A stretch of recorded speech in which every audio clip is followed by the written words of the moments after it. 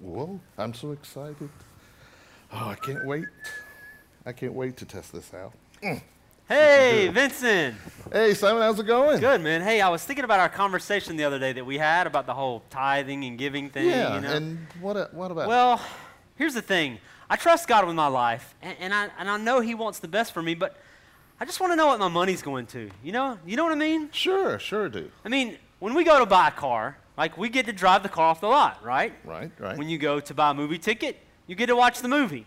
Mm-hmm. Well, I guess I just wish I knew what happened after I give. Do you know what I'm saying? Oh, yes, I know exactly what you mean. As a matter of fact, my latest invention addresses just that issue. Really?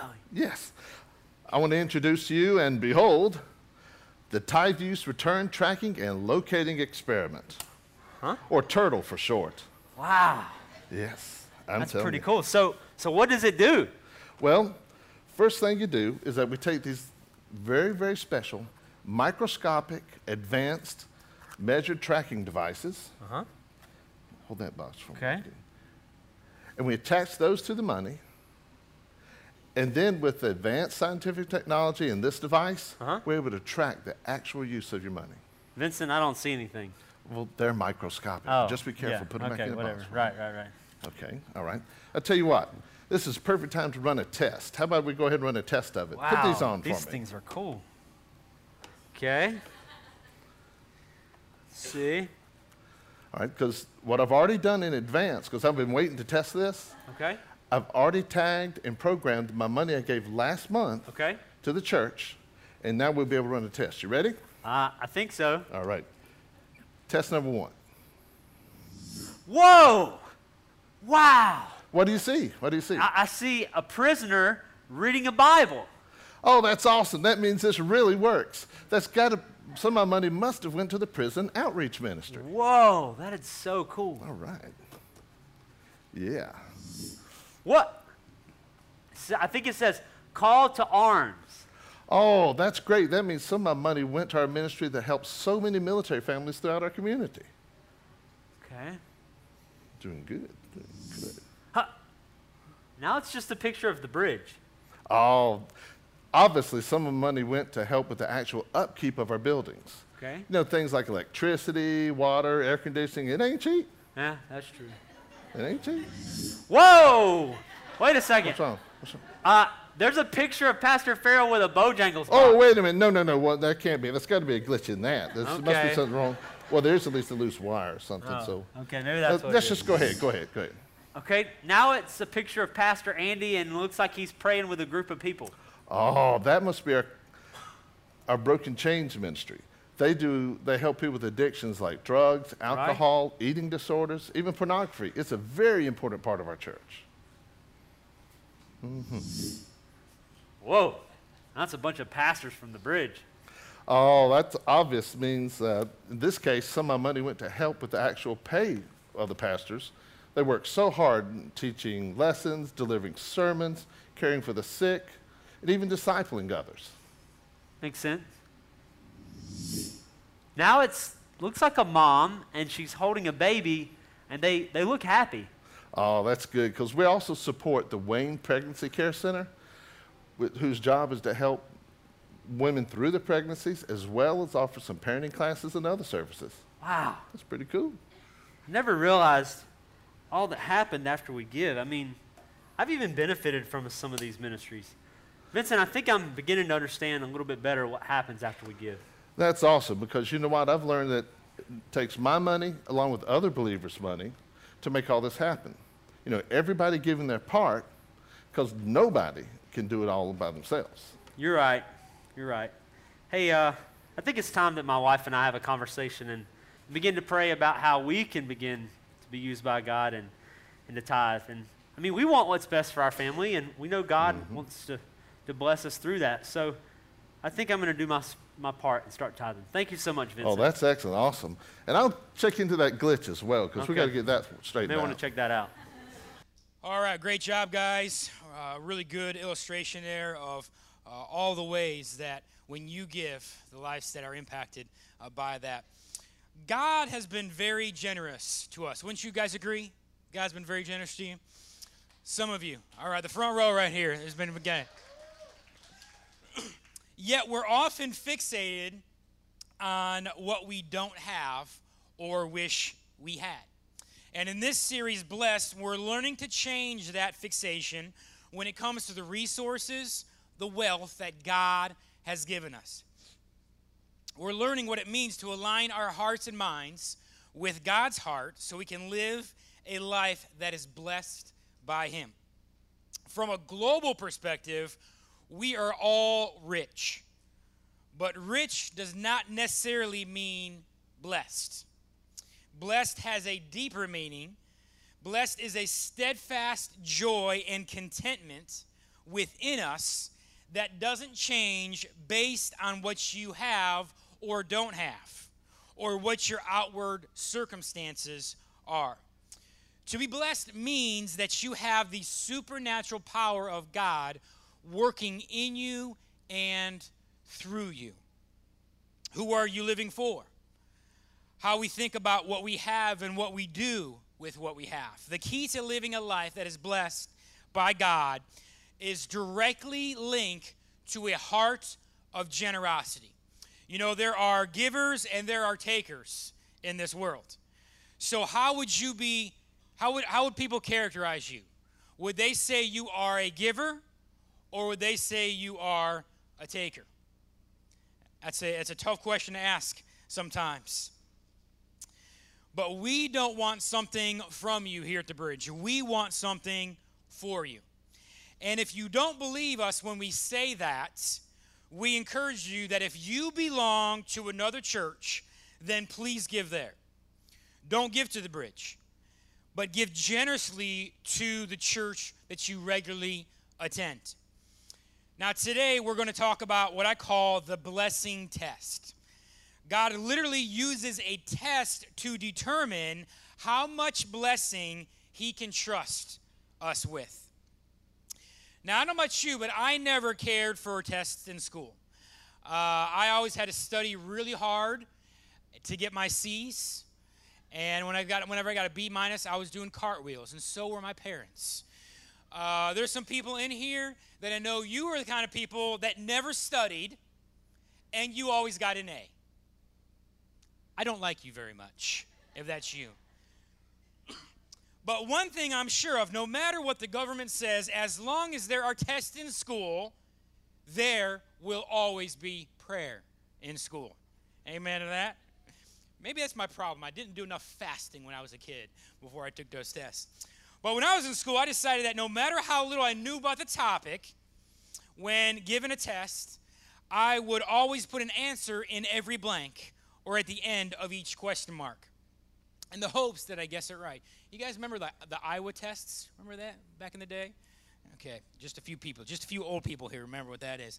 Now, I found some answers that kids put down in their test that reminded me of some of the answers I would have put down as a kid. First question was, the first cells were probably lonely.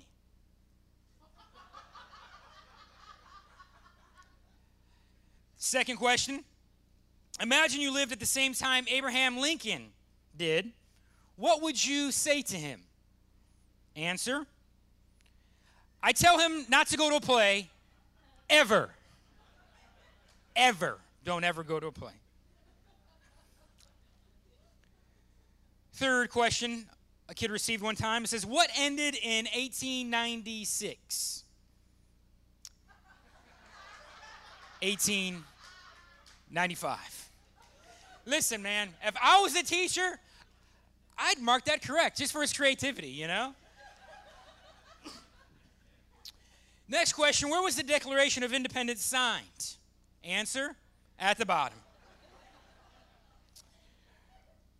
Next question, what is the highest frequency noise that a human can register?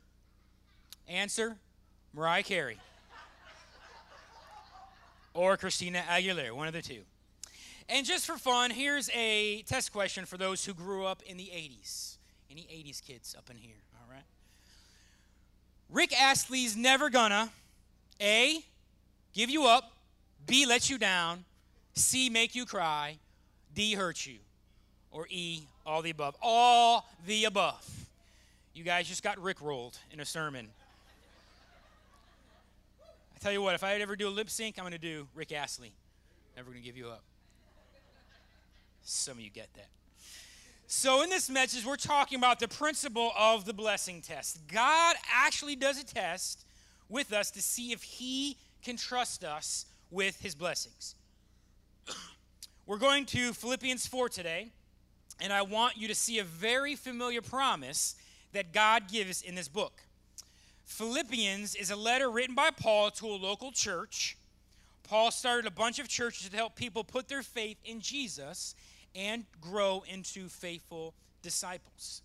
Paul started this church in a little seaside town called Philippi. The church was filled with a lot of new believers, just like the Bridge Church. There's a bunch of new believers in this room right now, and I love that. I love that I get to be a part of a church where people are always on a regular basis coming to Jesus Christ, and we're helping to lay a foundation for them.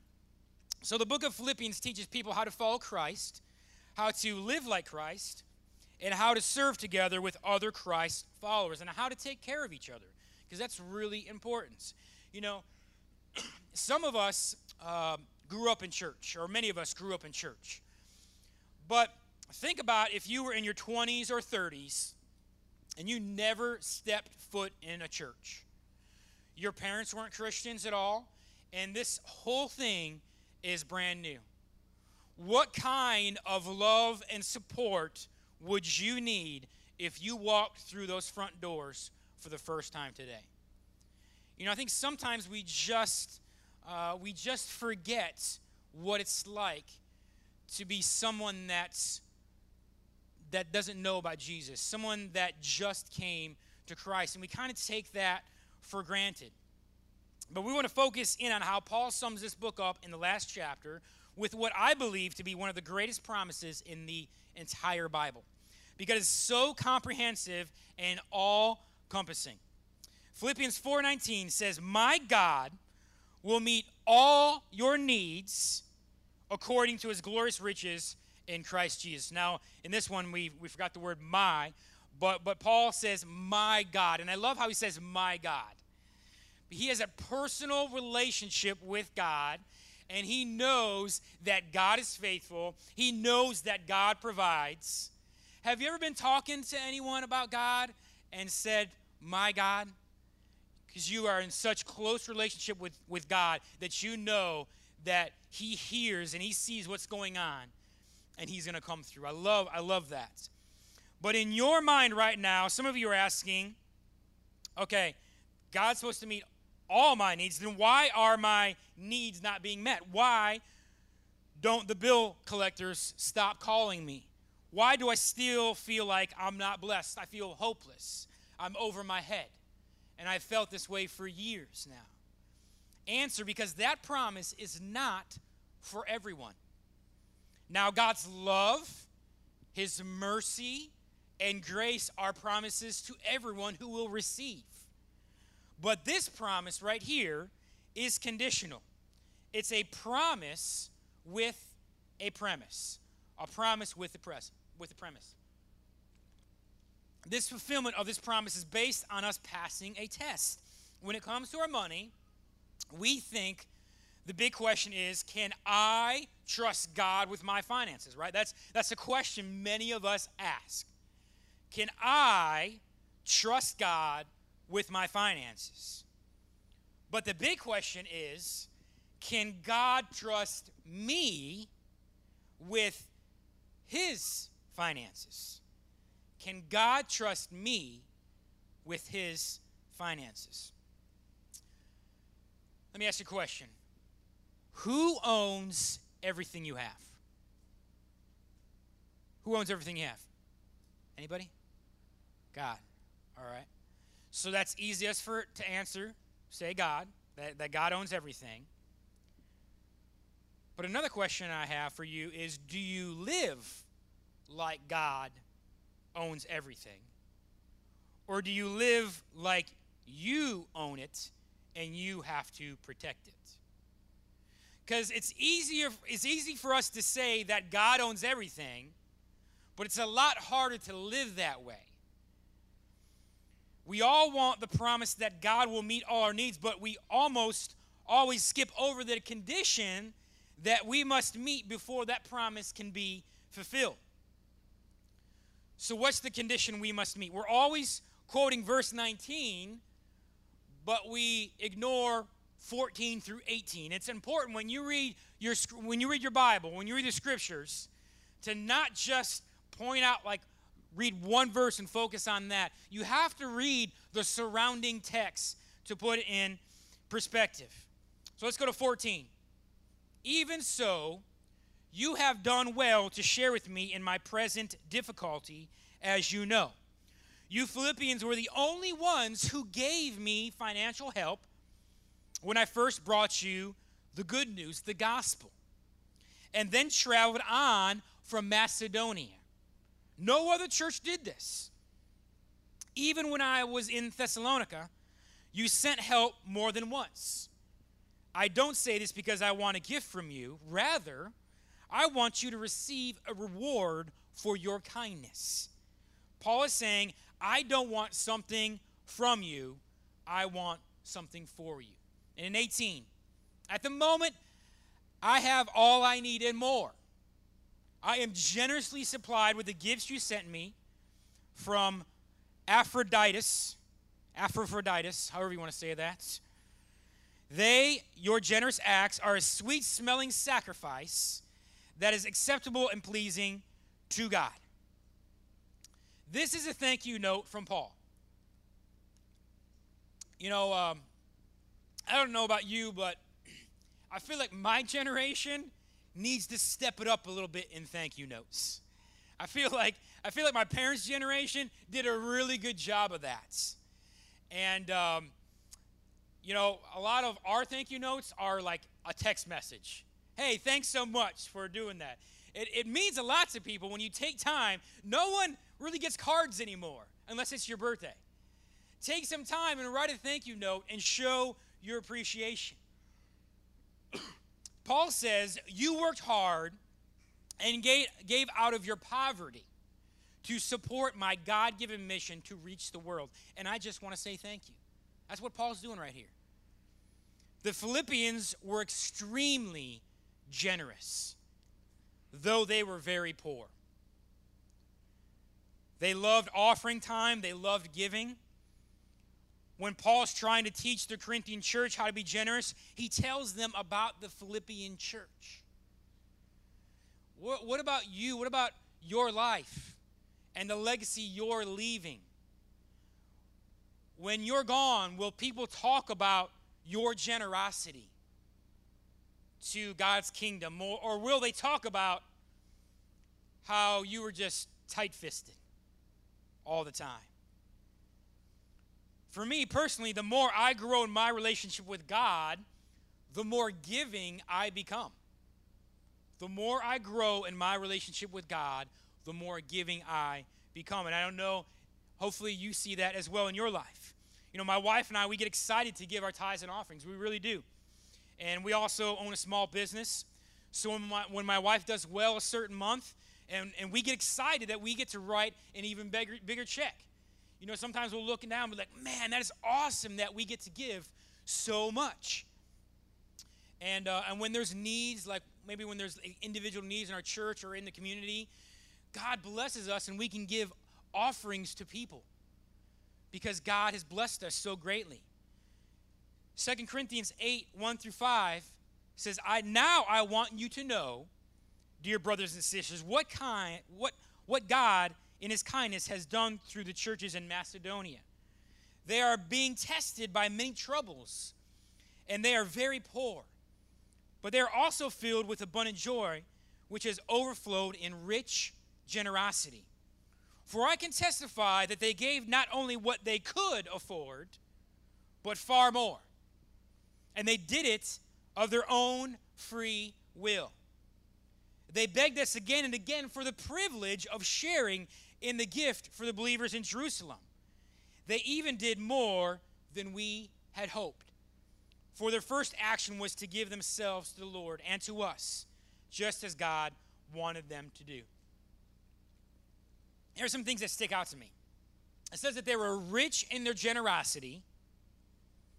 They gave by their own free will. They weren't coerced or weren't forced. They counted it as a privilege to give. And their first action was to give themselves. Yes, we're talking about blessed, and we're talking about what are you doing with what God has given you and to be faithful. But first and foremost, you got to give yourself to God. Listen, just because you give your finances doesn't mean that you have necessarily given your heart to God.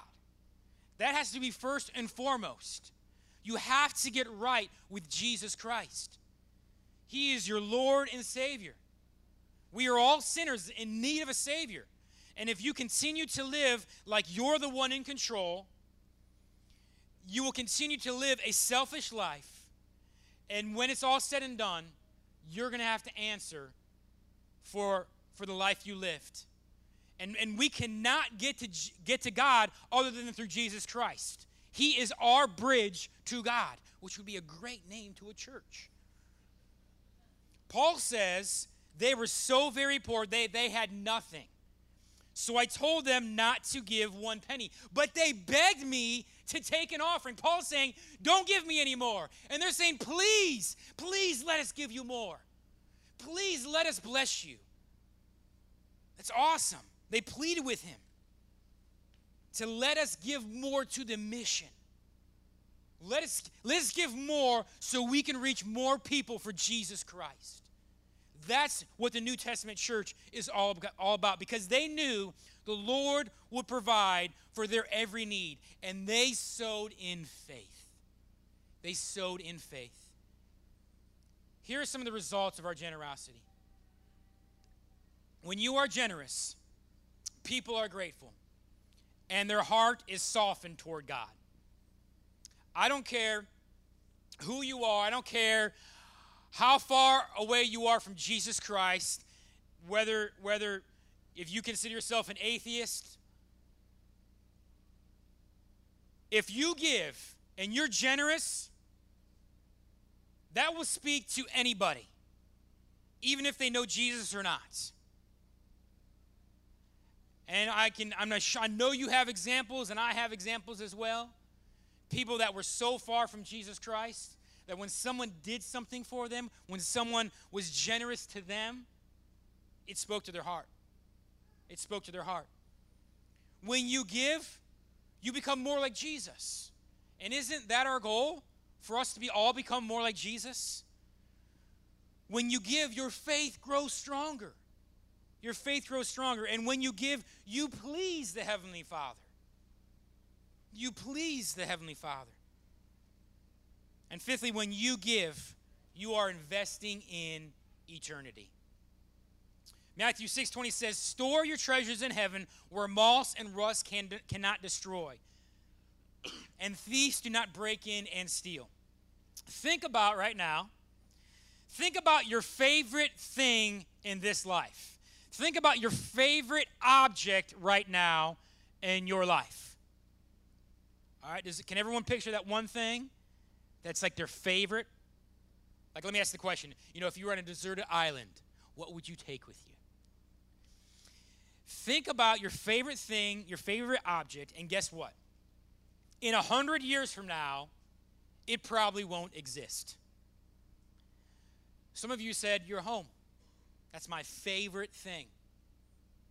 In 100 years, that thing probably won't be standing anymore. I mean, how many century homes do we have around Goldsboro? There's not a lot. What about your car? Maybe some of you, that was your favorite thing, the car. Guess what? It's probably going to be in a junkyard someday. And it's going to be all rusted out, and it'll be sold for parts. Whatever it is that you can think about, whatever your favorite thing, whatever your favorite object is, your great-grandkids or great-great-grandkids probably won't have any possession of it any longer. You think about the things that are so precious to us that won't last. So I'm going to talk about the generosity ladder here. And it's got 4 rings, of course, the 5th one up here. And I want to talk about kind of each level right here, this generosity level. Level 1 is the spur-of-the-moment generosity. This is kind of the spontaneous. You know, you're made aware of a need you didn't expect, and you immediately give to it. And it's like whatever you got on you. This is a great place to start because it means you're beginning to open your hand and allow God to bless others through you. You know, you're loosening your grip. This level of generosity can be seen even among unbelievers. So shouldn't we as Christians be even more generous than that? Step 2 is the planned or systematic generosity. This level of generosity says, I have a plan in place where I will monthly or weekly be generous. Look how Paul encourages the local church to do this. In 1 Corinthians 16, 1 and 2, it says, now regarding your question about the money being collected for God's people in Jerusalem, you should follow the same procedure I gave to the churches in Galatia. On the first day of each week, you should each put aside a portion of the money you have earned. Don't wait until I get there and then try to collect it all at once. In your personal finances, we understand planned, systematic financial disbursements because we do this with various payments we have. We set them up online to pay automatically, maybe your mortgage, your rent, utilities, your insurance, your Netflix, your gym membership. Now, I just went to the gym this past week for the first time in about several months. You know it's been a long time when you go to the gym and you forget the combination on your lock. But I was there. But when it comes to the God who's given us his son, when it comes to our local church that we love, many of us just wing it. We don't plan to give. We just wait to see if there's anything left over, and we don't have a system or plan in place. Let me ask you this. When life gets tough, when you have marriage issues, when you're having struggles with your kids, especially if they're teenagers, maybe a death of a loved one, or you're in the hospital for a major surgery, who are you going to call? I know a lot of you are thinking Ghostbusters right now. Who are you going to call? If you call Netflix and you tell them about your issues that you got, they don't care. They don't care. If you call your gym, now if you go to the Y, they probably will care. But if you go to anywhere else, they probably won't. If you go to the bank and you say, man, this is what's going on right now, you know, I need some support, I need some love, they're probably going to turn you away.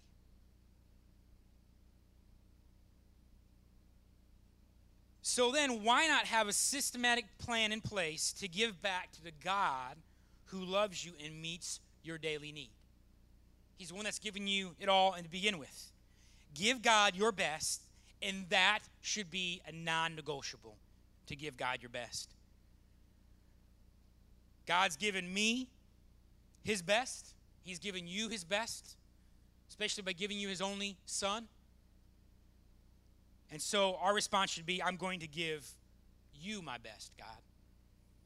The next step, step number 3, is the obedience generosity.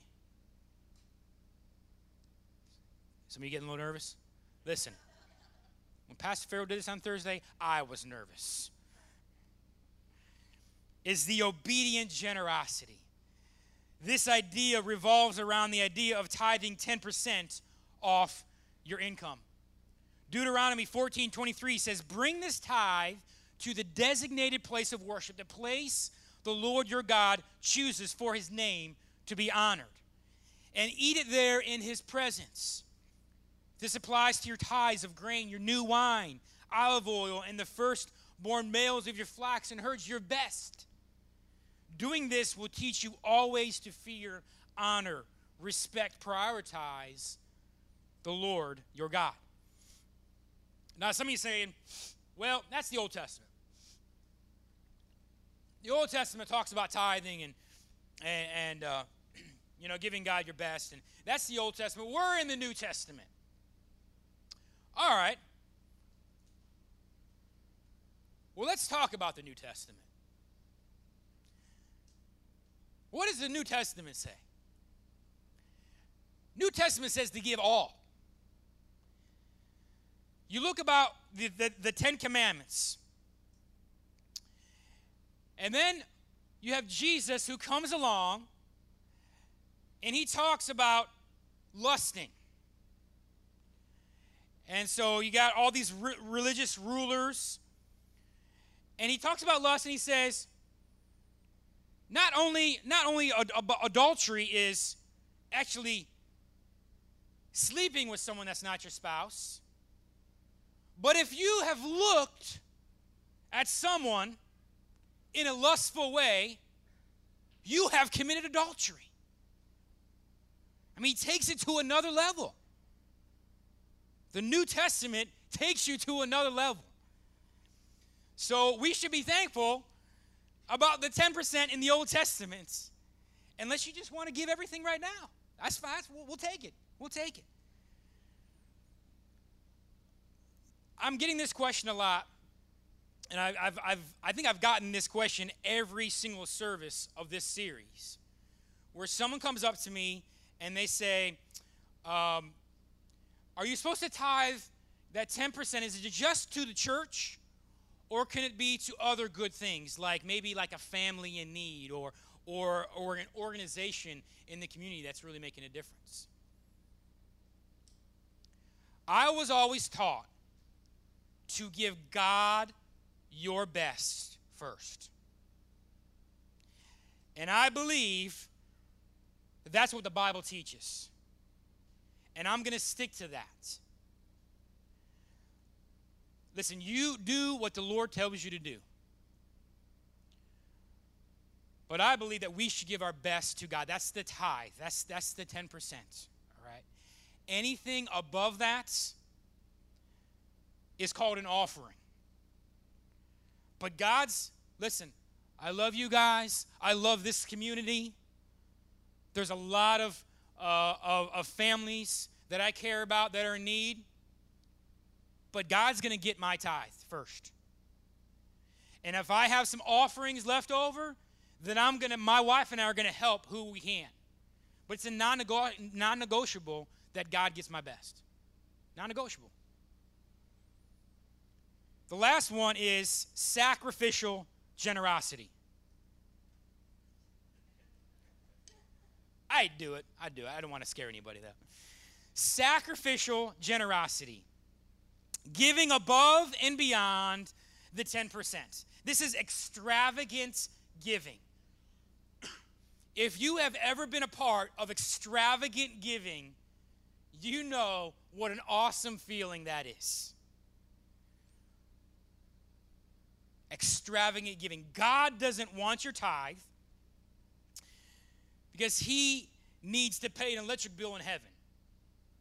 He doesn't have that need. God doesn't need 1 cent of your money. God is trying to change your hearts to be like his. That's what it all comes down to. It all comes down to a heart issue. And how do you know what's a priority? What do you think about throughout the day? What consumes your thoughts throughout the day? That's what is most important to you. What is the biggest portion other than your mortgage? Who else gets the biggest part of your paycheck? That's who you know where your priorities are at. God is trying to change our hearts to be like his. He tells the Corinthian church to give with a cheerful heart. Not only with their money, but with the way they live, full of justice, mercy, and faith. So here's the first challenge. Get on the ladder.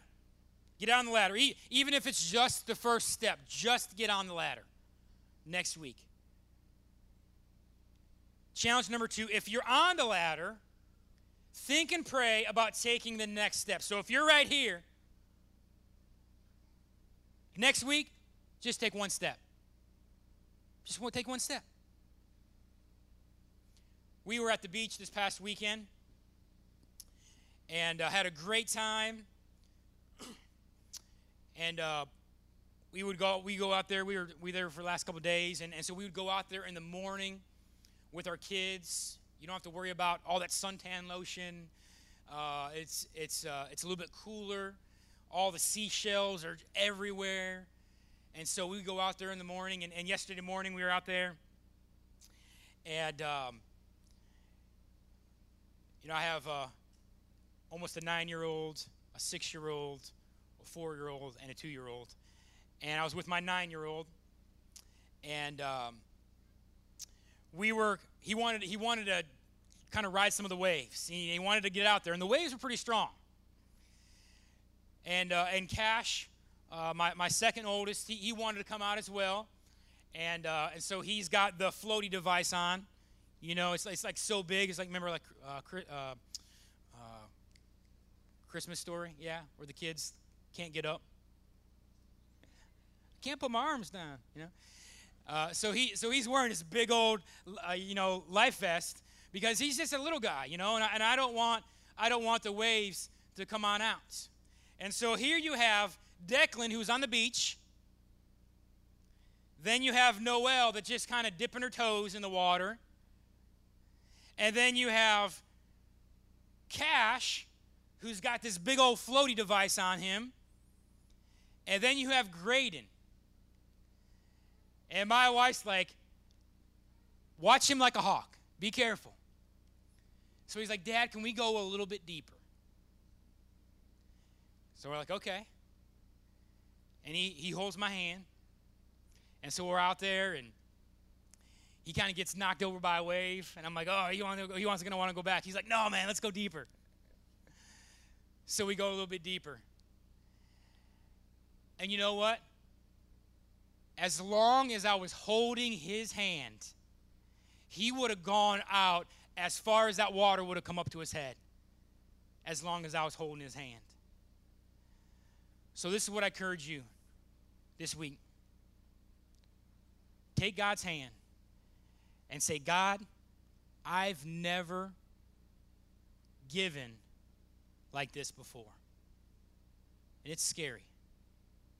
And I'm a little afraid that you're gonna help me pay everything I need to pay. I'll pay all my bills and have a little emergency there. I'm a little afraid.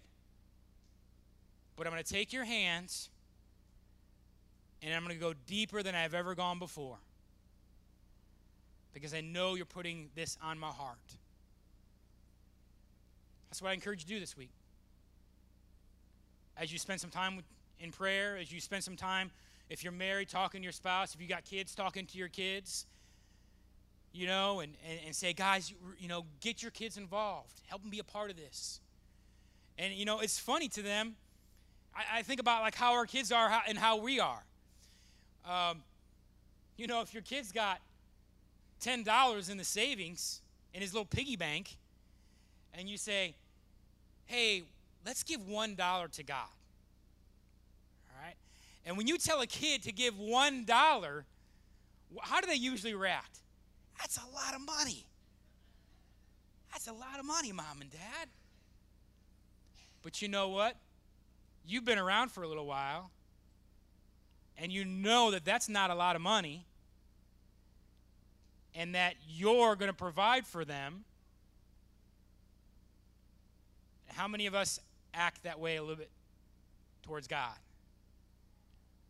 We're like, God, that's a lot of money. But he owns it all. He's going to take care of you. So take a step of faith next week. Offering Fit for King. This coming Thursday and next Sunday, we have an opportunity to shine a lot of light in darkness. We have a lot of opportunity to make a kingdom difference. So I encourage you to be a part of that. Let's pray.